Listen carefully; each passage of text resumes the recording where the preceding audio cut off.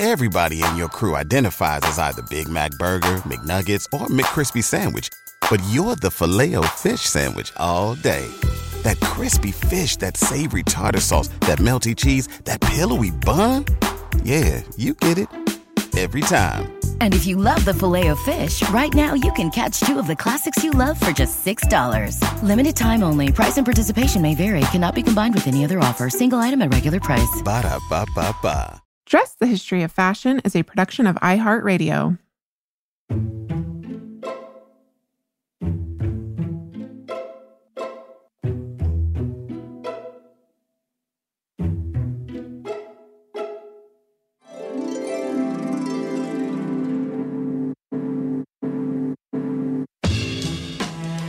Over 7 billion people in the world, we all have one thing in common. Every day, we all get dressed. Welcome to Dressed, the History of Fashion, a podcast that explores the who, what, when of why we wear. We are fashion historians and your hosts, April Callahan. And Cassidy Zachary.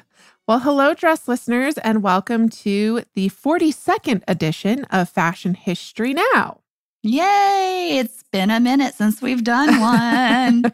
And in fact, I will admit something. Cass and I had so much to say. We actually had to limit the amount of things we're going to talk about today. So expect another one coming probably pretty soon. Yeah, when we first started these, we intended to do them like almost twice a month. And, there's so much great content out there. They kind of come every couple months now, but we love doing these Fashion History Now check-ins because it really allows us to discuss, kind of what's happening in fashion history now and give you suggestions of things to watch, read, go do. So that's why we love doing these. And we have plenty to talk about today, including I wanted to just make a brief mention, April, about our new foray into Instagram Reels. Yes. We want to know what you all think of the Reels versus the static posts. It's an experiment. We're getting better at it. I would have to say, but I am the one who is the technophobe here, not Cass. I know, but you've been doing the real. I think yours are almost better than mine. I guess we don't need to compare, but you've been doing such a good, thoughtful job with them. Your Emily Floga reel was fantastic. And I think it's just really wonderful for listeners, I'm sure, to see images animated in that way, because I think ideally this podcast, you would have like images, right, attached to them. So. Yep, for sure. So let us know what you all think.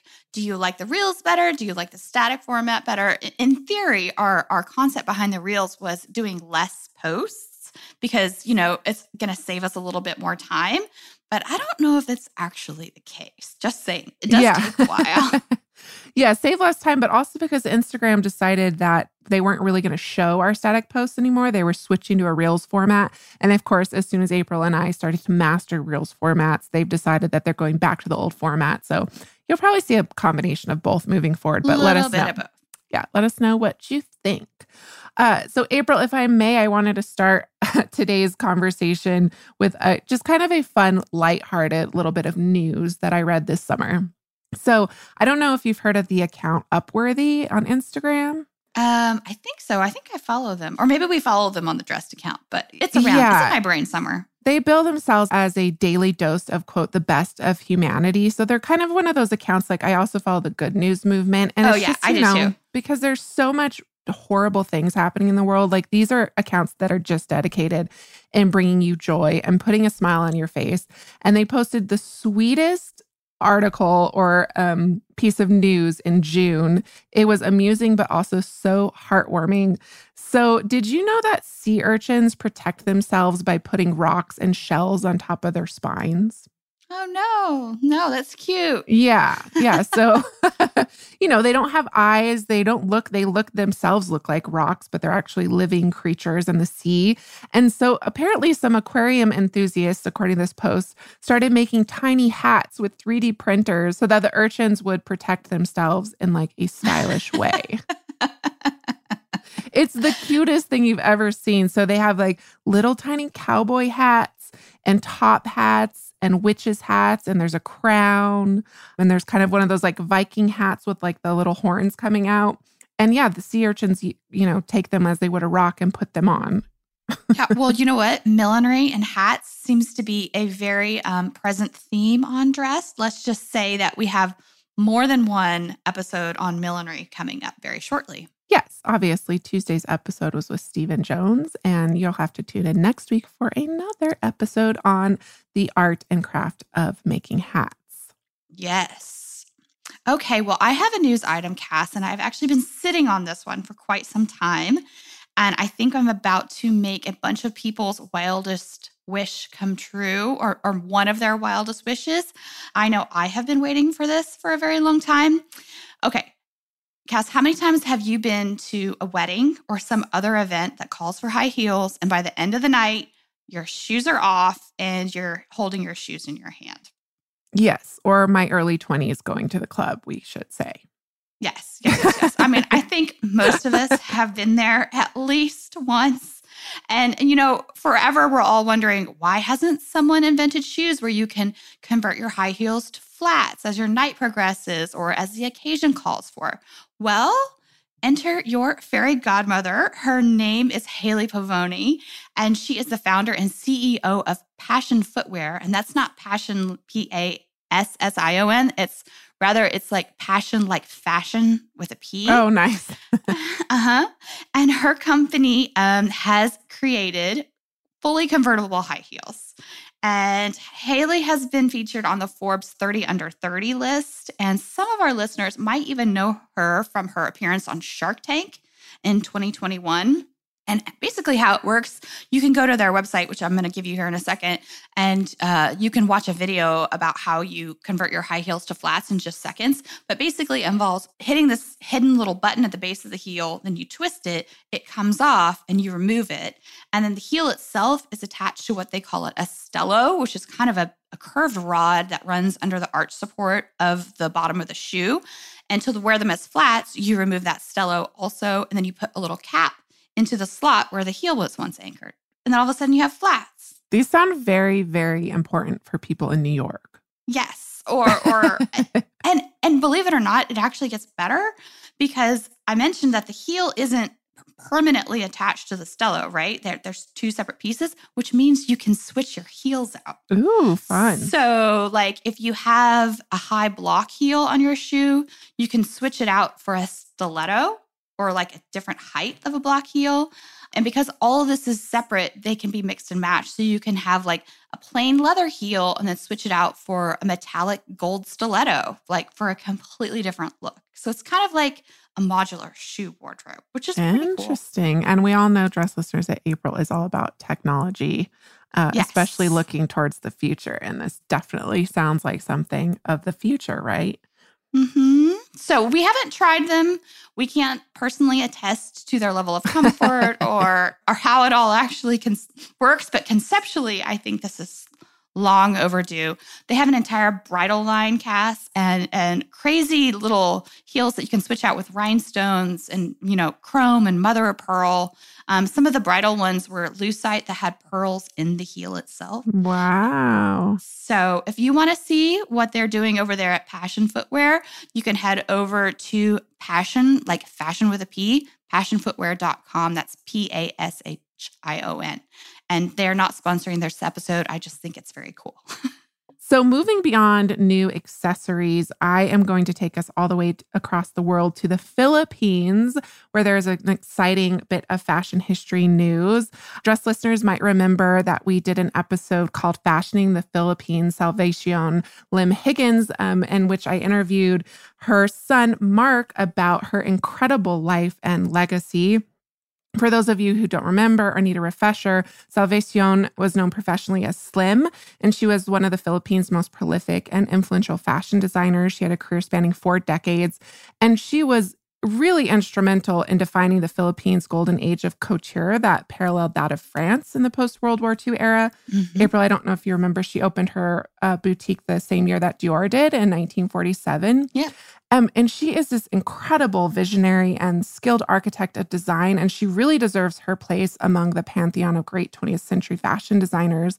And just last month, her home country recognized her incredible contributions by awarding her posthumously with the high honor of the Order of the National Artists, which is basically like the OBE in Britain or the Kennedy Center honors in the U.S., and she was one of 8 extraordinary Filipino artists, quote, whose vision, imagination, and dedication make manifest the genius and fire of the Filipino soul. And it's just such a cool honor. Her son, Mark, reached out and told me about it. He, as mentioned, accepted that honor in her place. And he had such wonderful things to say about his mother.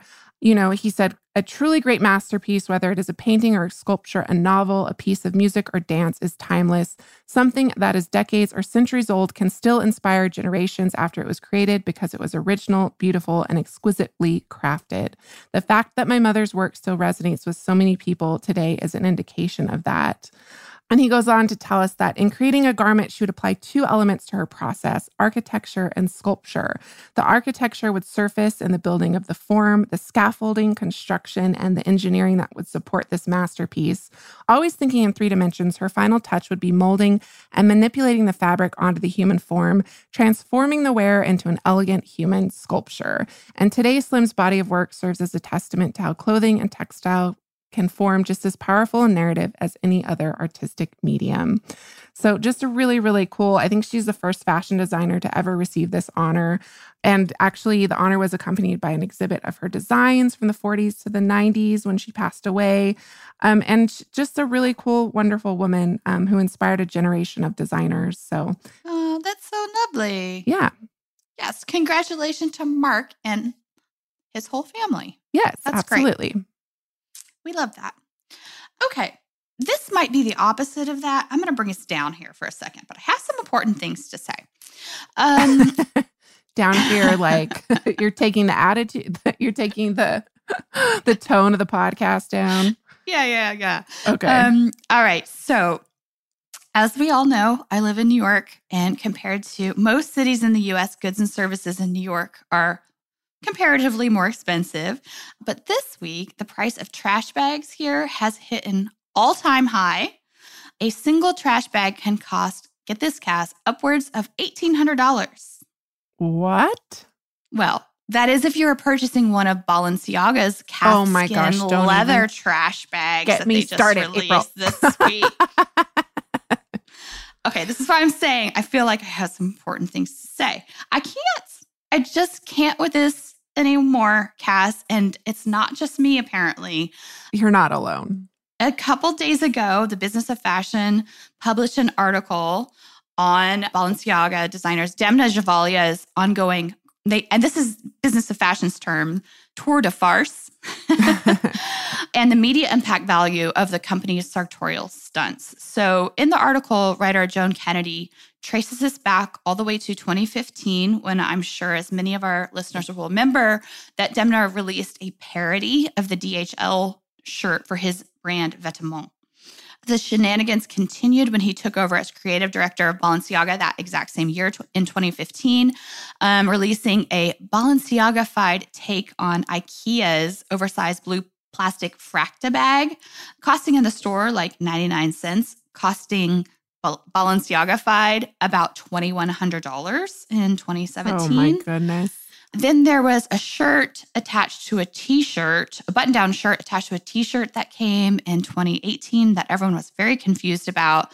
And then in subsequent seasons, Balenciaga's collaborations with Vibram's toe shoes, and of course Crocs, which all fall in the range of like anywhere from $600 to $2,000. And then most recently, their release of a broken down version of their Paris sneakers, where the shoe has basically like been disintegrated, originally costing $500, not disintegrated. The destroyed version costs an additional $1,350. So you're looking at almost $2,000 for this pair of sneakers. Okay. Here's what I have to say. And listeners, trust me, I do understand the commentary that Demna is attempting to make here. Kennedy puts it very succinctly. You know, she says, this is about questioning the definition of luxury and poking fun of fashion. I get that. And your customers, I would argue. And that is my point. That is exactly my point. So it's very Duchampian, right? Exactly. Artist Marcel Duchamp started making ready-mades in 1914. Most famously, in 1917, he released his fountain, which of course was a ready-made urinal, which he signed R. Mutt through an art gallery and called it sculpture. And this is like a really early example of conceptual art, which basically calls into question what is and what isn't art. So you sped through that pretty quickly. Just to reiterate what April said, urinal signed as art. Yes. In 1917. Yes. Ahead of its time, really. So all of this questioning of conceptual art and what is art and what isn't art, being over 100 years old now, it's really played itself out, And what I don't understand here is the point of applying it to fashion right now, applying this found object to fashion, because unless, like you said, Cass, the point is less about making fun of fashion and instead making fun of the Balenciaga customer. So from the company standpoint, the joke here is so insular and so fashion insidery that it's almost straight out of Zoolander, right? Yeah. Remember when they did the Derelict collection? It's almost like they're like, hey, we could just slap a Balenciaga label on anything and they're going to pay a 2,000% markup.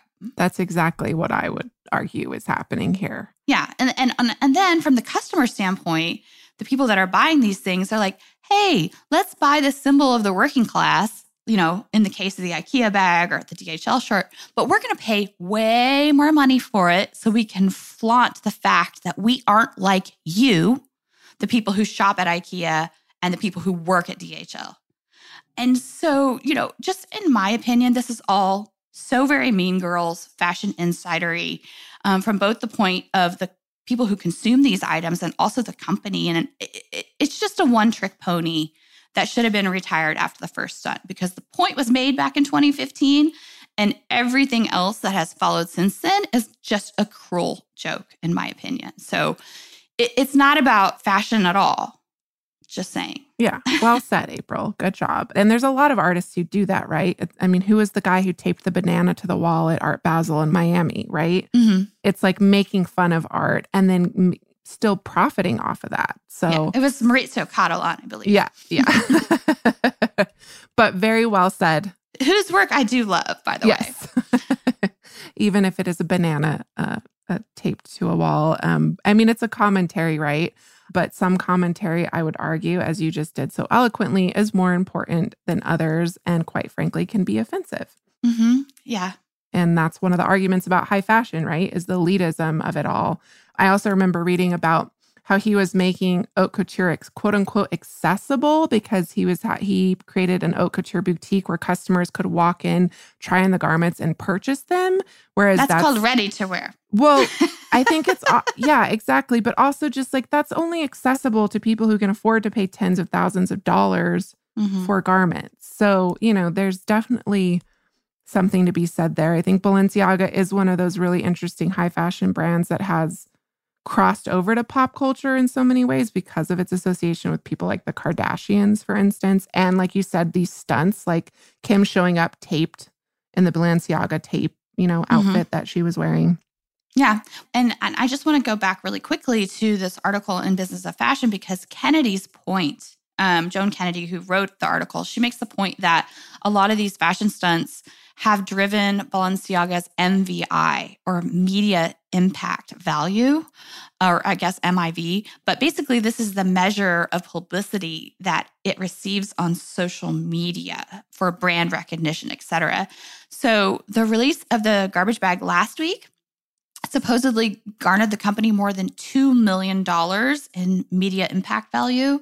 And a few months back, the decomposing Balenciaga sneakers, they were released this past spring, generated apparently $5 million in media impact value. So there might be a little bit of strategy to this, but I'm still going to stick with the fact that they're making fun of their customers and to do it at their expense. Yeah. also, this ties us back to the Marilyn Monroe dress controversy, right? Because this is inarguably why Ripley's did that as well.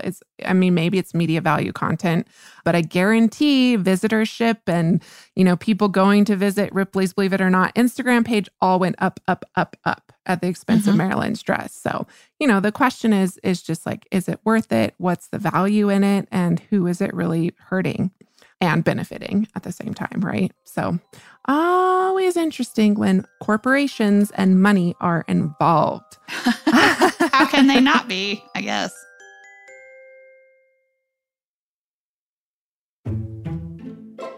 Because we are always all over the place on these Fashion History Nows, I'm going to take us all the way to South Korea. Sweet. To talk about a wonderful thing that happened this summer. And that is that, as reported by Next Shark, which is an Asian and Asian American news source, they reported in June on the fact that the traditional dress of hanbok was claimed as intangible cultural heritage of Korea. And I just want to say that I also always pronounce this incorrectly. I looked it up. I usually say hanbok because it's Hanbok. And so it's pronounced hanbok. And on June 22nd, Korea's Cultural Heritage Administration announced that, quote, it has recognized the outstanding value of the hanbok culture and how it embodies Korean people's identity. And the article gives a brief description of how hanbok consists of a top, skirt, trousers, and then this very signature ribbon that closes the top. The article also provides this brief history of the hanbok, which was reportedly first worn by Koreans dating to the first centuries BC. And this is something that actually, April, we hope to elaborate on further in future episodes this season. So stay tuned, dress listeners. Yes, coming to you soon. We have some things up our sleeves. Okay, I guess I'm just the dress Debbie Downer on this episode. We would be remiss not to mention the passing of one of fashion's greats. Of course, Issey Miyake died this past week.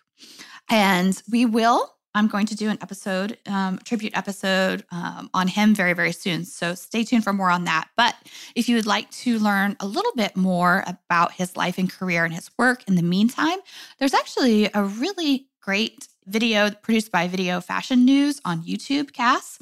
I think it was made in like 2018, 2019.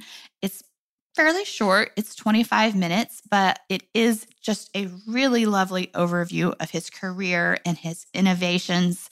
And, he was one of those fashion designers who was truly also working in the realm of art and sculpture as well. So if you want a little overview of his career, you can check that out and stay tuned for our tribute episode to him coming in the next few weeks. Yeah, and just to remind the dress listeners, we put links to all of these in our show notes, so check there for those. Links of everything we're talking about today, or almost everything. We also, something else that you could watch, a couple fashion films or fashion-related films for your viewing pleasure. There's a charming new short animated film about one of our favorite just guests, and that is the groundbreaking supermodel Pat Cleveland. And this film is called The Girl from 7th Avenue, Pat Cleveland and the Runway Revolution, and it's available on Vimeo.com, and we're going to provide a link for you there. What else do you have to watch, April? Well, I just watched Miss Harris Goes to Paris. You did? I'm so jealous. I did.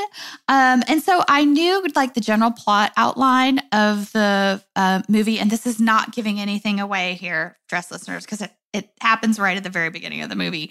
But basically an English woman who has worked her whole life, as in domestic service, mainly as a cleaner, she becomes enamored with one of her clients, her boss's Dior gowns, and decides that she's going to save up and go to Paris to get one. Well, shenanigans ensue. I didn't realize that it was specifically about the House of Dior until I started watching the movie. So it was very charming. Is it a surprise that there are some factual inaccuracies in the film? Probably not. Because there's a fashion show that, of course, takes place as part of the movie. And the very first piece that comes out in this fashion show cast was the bar suit, which is, of course, Dior design classic. It's one of the most famous Dior looks out there. But the film was set in 1957. So what's wrong with that picture, my friend? I thought it was supposed to be like a tribute to his 10-year anniversary or something like that. Yeah, the fashion show is like a 10-year anniversary show, they say. But I just want to point out that the bar suit was actually part of his very first collection, the Corolle line, and that's 1947. Yes, absolutely. So maybe if they were going to if they were trying to do Dior's greatest hits, maybe that's what they were doing. But yeah, so they do name the dresses. I suppose I could go back if I really wanted to with a fine tooth comb and date all the dresses that are specifically named. So maybe one of our listeners would like to undertake that as a fun project.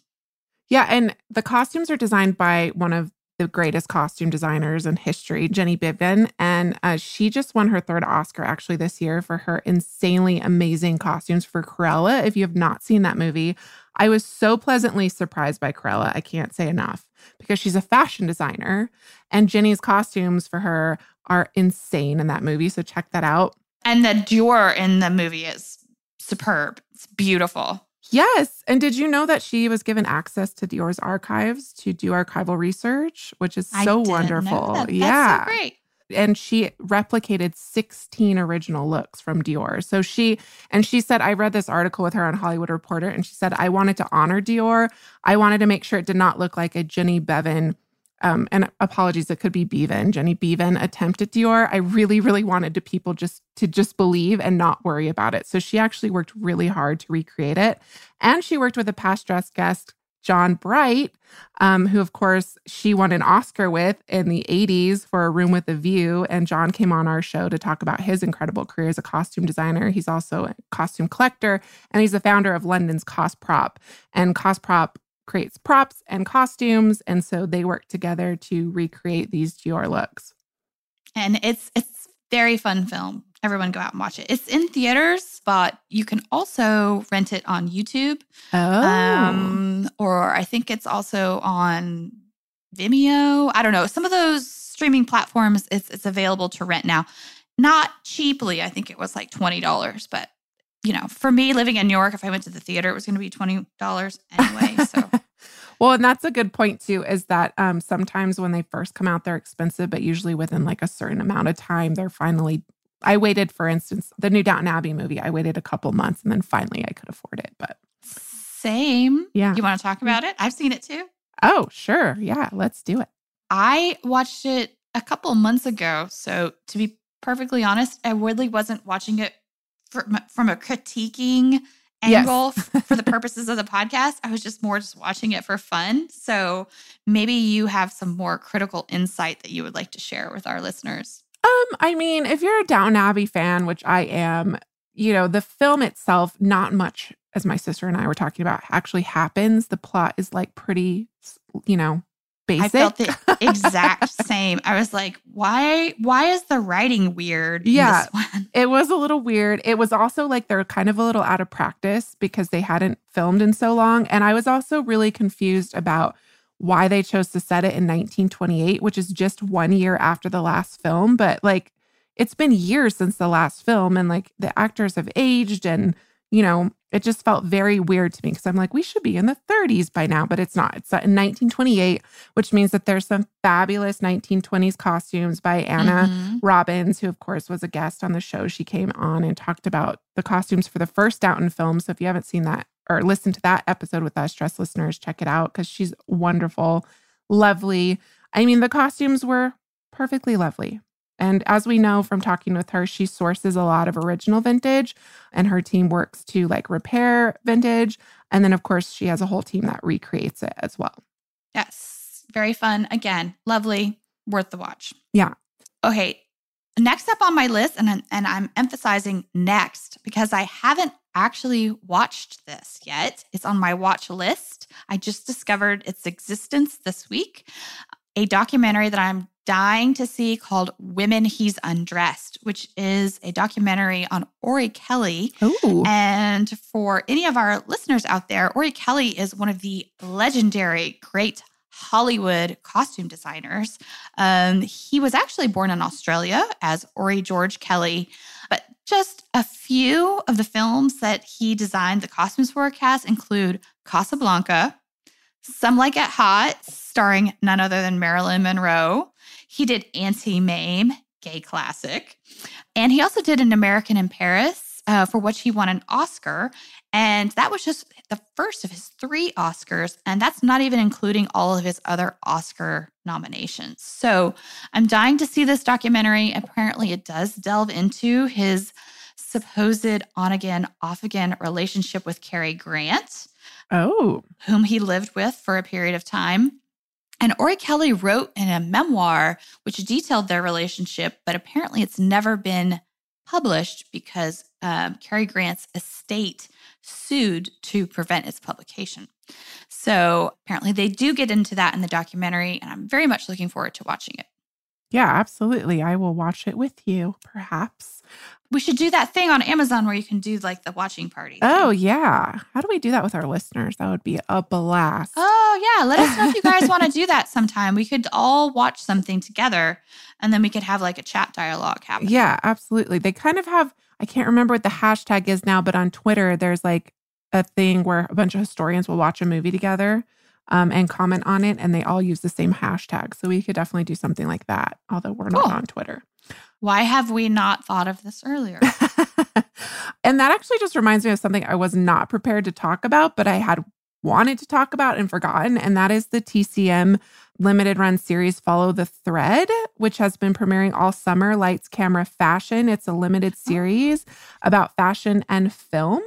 And Risa's on it. Yes, Risa's on it. Tim Gunn's on it. Zaldi's on it. Bob Mackey's on it. So many wonderful guests. It was inspired by the Met exhibit in America, an anthology of fashion. And they're just like short little videos and snippets that talk about, the history of fashion and film. And really, really fun. Definitely check it out. I was watching it on HBO. So if you have HBO, you can check it out there. And another fashion film, we have fashion historian Caroline Reynolds Milbanks to thank, and her wonderful Instagram account. If you're not following her, you should, because she's a wonderful historian. Her Instagram is at Jupeculotte, JUPECULOTTE, which is very fitting. We have her to thank for enlightening her followers to this film called Artists and Models Abroad from 1938. Have you ever heard of that, April? No, I guess I missed her post because I do follow her. In fact, we know each other. So interesting. We've been trying to get her on the show for many, many years. I'm wearing her down every time I see her. Just saying. She's a wonderful, wonderful historian, and her brain is like a sponge. She has so much information, especially on like American fashion history, which is really interesting. So in a recent post that featured this beautiful Alix gown, which is of course Madame Gray's first couture label, and the accompanying text says, is about this movie, Artists and Models Abroad. And she tells us that The Silly Pot involves an American acting troupe led by Jack Binney, and they're stranded in Paris and until they can cobble together funds to get home. And the bind they are in leads to participation in a fashion sequence set in a Paris exposition type pavilion of feminine arts. But what's so fascinating and wonderful about this film is that they use actual Paris haute couture dresses, hats, costume jewelry, furs, and lingerie. And she tells us that they were all selected for the film by Lillian Fisher. Do you know who that is, April? I don't know. She was editor of the French Harper's Bazaar. I'm going to give you some clues. Who had formerly been a top American fashion model at the House of Lucille. Lucille. Yes.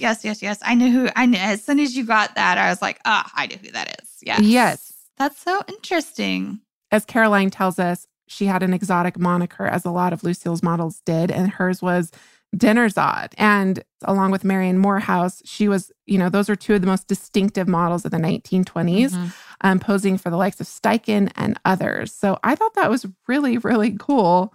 I had no idea that she was a Harper's Bazaar editor, although I guess I should not be surprised.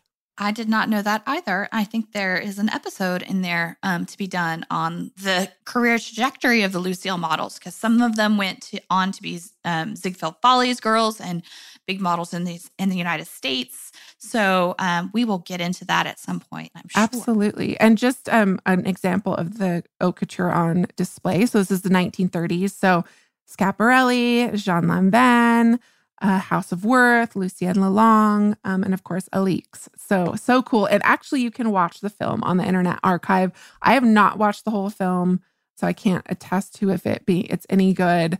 But I can skip to like 55 minutes and watch this little fashion sequence yourself. Cool. Well, I'm going to give it a full watch at some point in the future. Yes.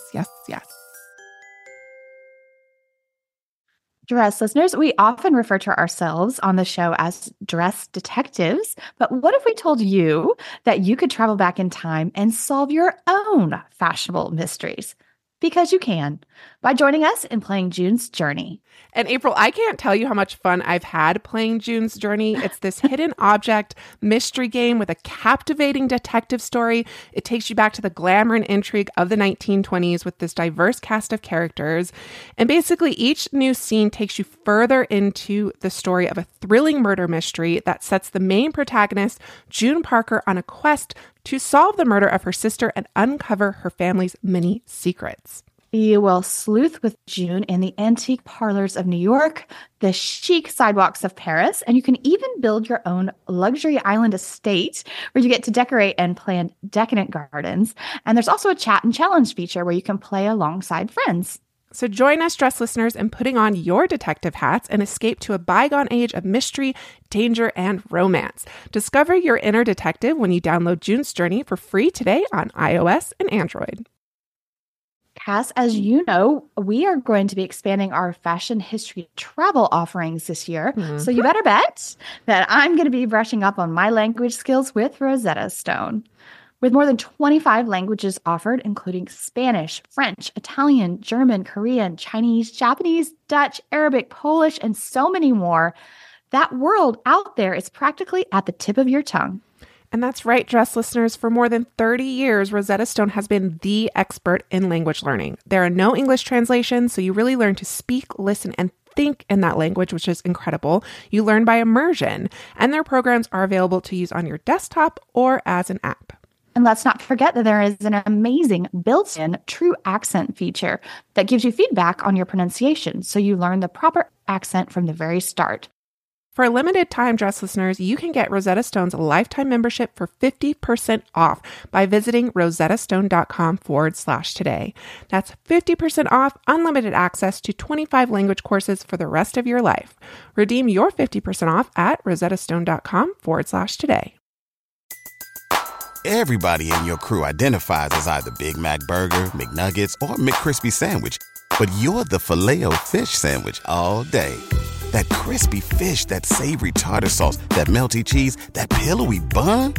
Yeah, you get it. Every time. And if you love the Filet-O-Fish, right now you can catch two of the classics you love for just $6. Limited time only. Price and participation may vary. Cannot be combined with any other offer. Single item at regular price. Ba-da-ba-ba-ba. What else do you have? Just a couple other quick suggestions of things to watch. The makeup reality competition show Glow Up is back on Netflix, which if you've never seen it, it's so much fun. It's kind of like a Project Runway for makeup artists. And then A League of Their Own premiered on Amazon, which I have not seen, but I want to watch. It's, of course, based on Penny Marshall's 1992 film of the same name, which starred Gina Davis and Tom Hanks. And it's based on real women's baseball leagues of the World War II era. And that's all-time one of my favorite movies. And so I'm waiting with bated breath to watch the TV show, which just premiered yesterday and has costume designed by Tracy Field. Oh, that's very, very exciting. I would like to mention just very briefly a few exhibitions that are closing ever so soon. So, dress listeners, if you're listening to this the week that it comes out, you only have a couple weeks left to hit them. If you happen to be in New York City, of course, in America, an anthology of fashion, and also its companion at the Met, at the Costume Institute, a lexicon of fashion. That show closes on September 5th. So run if you haven't seen it already. Also, if you're on the West Coast, Guo Pei Couture Fantasy also closes on September 5th, 2022. And of course, Guo Pei being the Chinese haute couture designer who works with this phenomenal team of embroiderers, Cass, carrying on this tradition of Chinese embroidery, which is so important. You have to see it to believe the skill level on some of Guo's pieces. The craftsmanship is just amazing.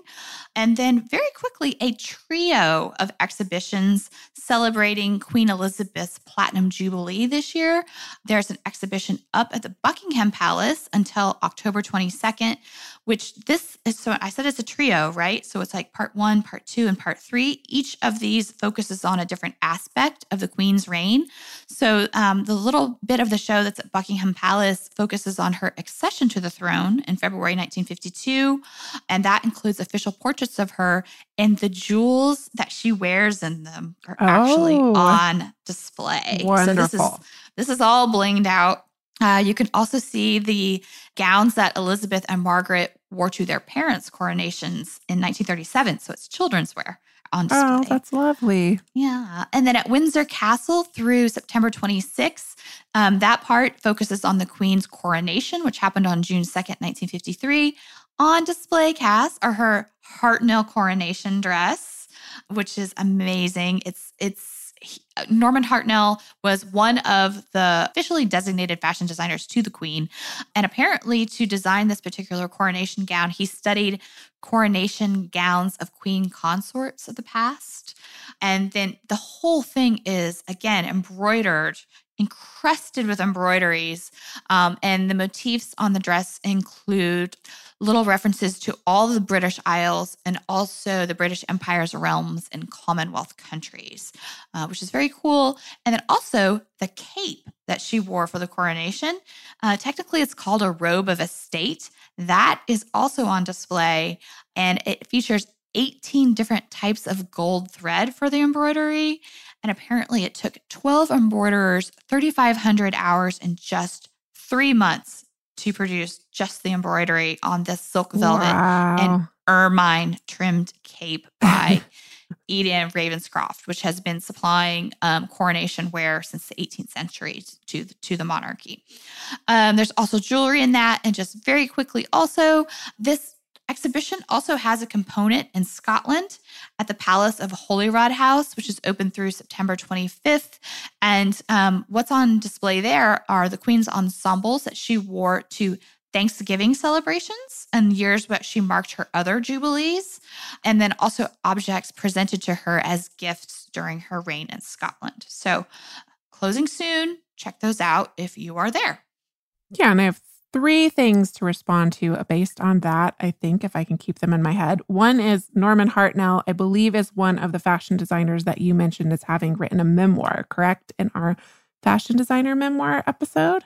I think so. Yeah. I haven't still read that one yet. Yeah. So if you are interested, dress listeners, you can check that out. And then you mentioned Eden Ravenscroft, which is where our past dress guest, Ji-Hye Ahn, works. Right. She is a tailor there at that historic house.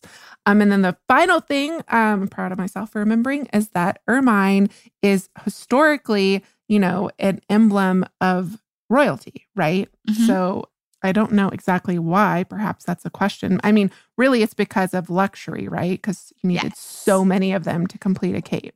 Yes. So I think a lot of listeners will probably be familiar with it. It's the white fur that has like the little black dots.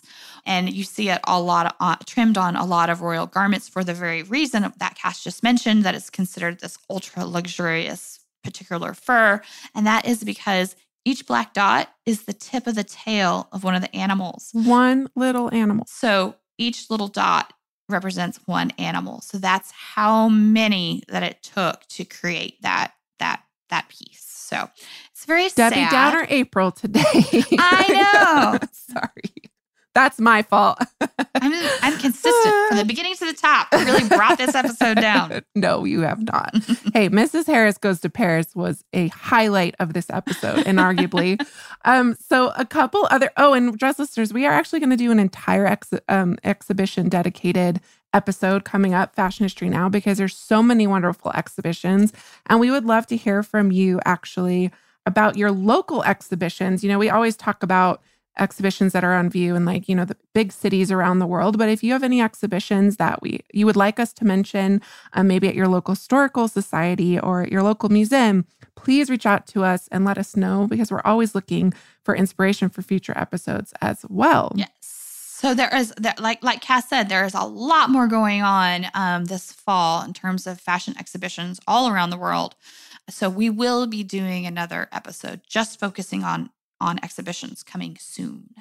Yes, absolutely. And in closing, I just have a couple more suggestions of things for our listeners to do. A fabulous new vintage podcast for you to listen to is Chez Charlotte. Charlotte actually reached out to us and told us a little bit about her new podcast. So she actually tells us it's a rework of her old vintage brand. She literally upcycled her business, which I love, after she closed her store. And she said that she realized she missed what she missed most from selling were her conversations with her customers. So that's what inspired her vintage podcast. So each week she chats with an aspirational guest about their vintage clothing journey in a bid to inspire more people to wear more vintage. And as someone who is trying to incorporate more vintage into their wardrobe, April and I try to aspire to only wear vintage or secondhand or ethically made clothing. Definitely something I will be checking out into the future. And then the second thing is something that I wish I could be attending in October, April, and that is Dandy Wellington's Vintage Cruise on Queen Mary 2, an ocean liner trip, which I am just so jealous of this trip and everyone who was on it, because it's a 7-night transatlantic crossing on the RMS Queen Mary 2, which of course it departs from England and arrives in New York. There is like 5+ private parties featuring Dandy and his band. Dandy, of course, is a style activist, a vintage aficionado, exclusive vintage wearer. He's been on the show before. Past dressed guest. There's vintage dance lessons. There's private cocktail parties. All the meals are included. It just sounds like such a blast. And of course, so many of like my favorite vintage accounts that I follow are going to be there in high style. It just sounds like such a wonderful trip. And I actually think that tickets are still available if you want to join them, dress listeners. So I can't wait to see everyone's photos on Instagram. Know. And April, I can't wait to see you, because guess what? I'm gonna be there in like just a few days. Yes, you are. April, I'm so excited. Actually, in all of our years together, this is April's first time coming to visit me in New Mexico. And we are going to Santa Fe for the 100th year anniversary of Indian Market, which is free to the public this year. So for our listeners who don't know, Indian Market is celebrating its 100th year anniversary. It's this annual art market in Santa Fe, which is the ancestral homelands of the Tiwa people. It's the largest juried Native American art show in the world. So SWAIA stands for Southwestern Association of American Indian Arts. And as their website tells us, this remarkable event takes place on and around the Central Plaza in Santa Fe, sponsors over 1,000 Native artists from more than 100 tribal communities in North America and Canada. And artists show their latest work and compete for awards in SWAIA's prestigious judged art competition. And one of their most popular events is the fashion show, which enter April and I, of course. And actually this year they're having 2 fashion shows, Saturday night at a gala event, Sunday night, which is more, I think, open to the public. And April and I are going, and we're super, super excited. Since we have started Dressed, every year I'm like, I'm going to come for Indian Market. Well, we're doing it. We're doing it. And I get to meet Leo for the first time. Which yes, I'm very excited about. Yes, we're so excited to welcome you. And Dress listeners, you can expect a couple episodes on Indian Market in a couple weeks, because we are going to report on everything we saw and interview some of the designers that are going to be there, including Karina Emmerich, who of course is one of our favorite designers and a past Dress guest. She'll be joining us again. So yeah, I think that does it for us today, Dress listeners. April, do you have anything else to add? No, I think we're good. And Dress listeners, until we talk to you next time, and may you consider where the fashion history now resides in your closet next time you get dressed. Remember, we do love hearing from you. So if you would like to write to us, you can do so via email at dressed@iheartmedia.com. You can also DM us on Instagram at dressed_podcast. And as always, special thanks to our producers, Casey Pegram, Holly Fry, and everyone else at iHeartRadio who makes this show possible each and every week.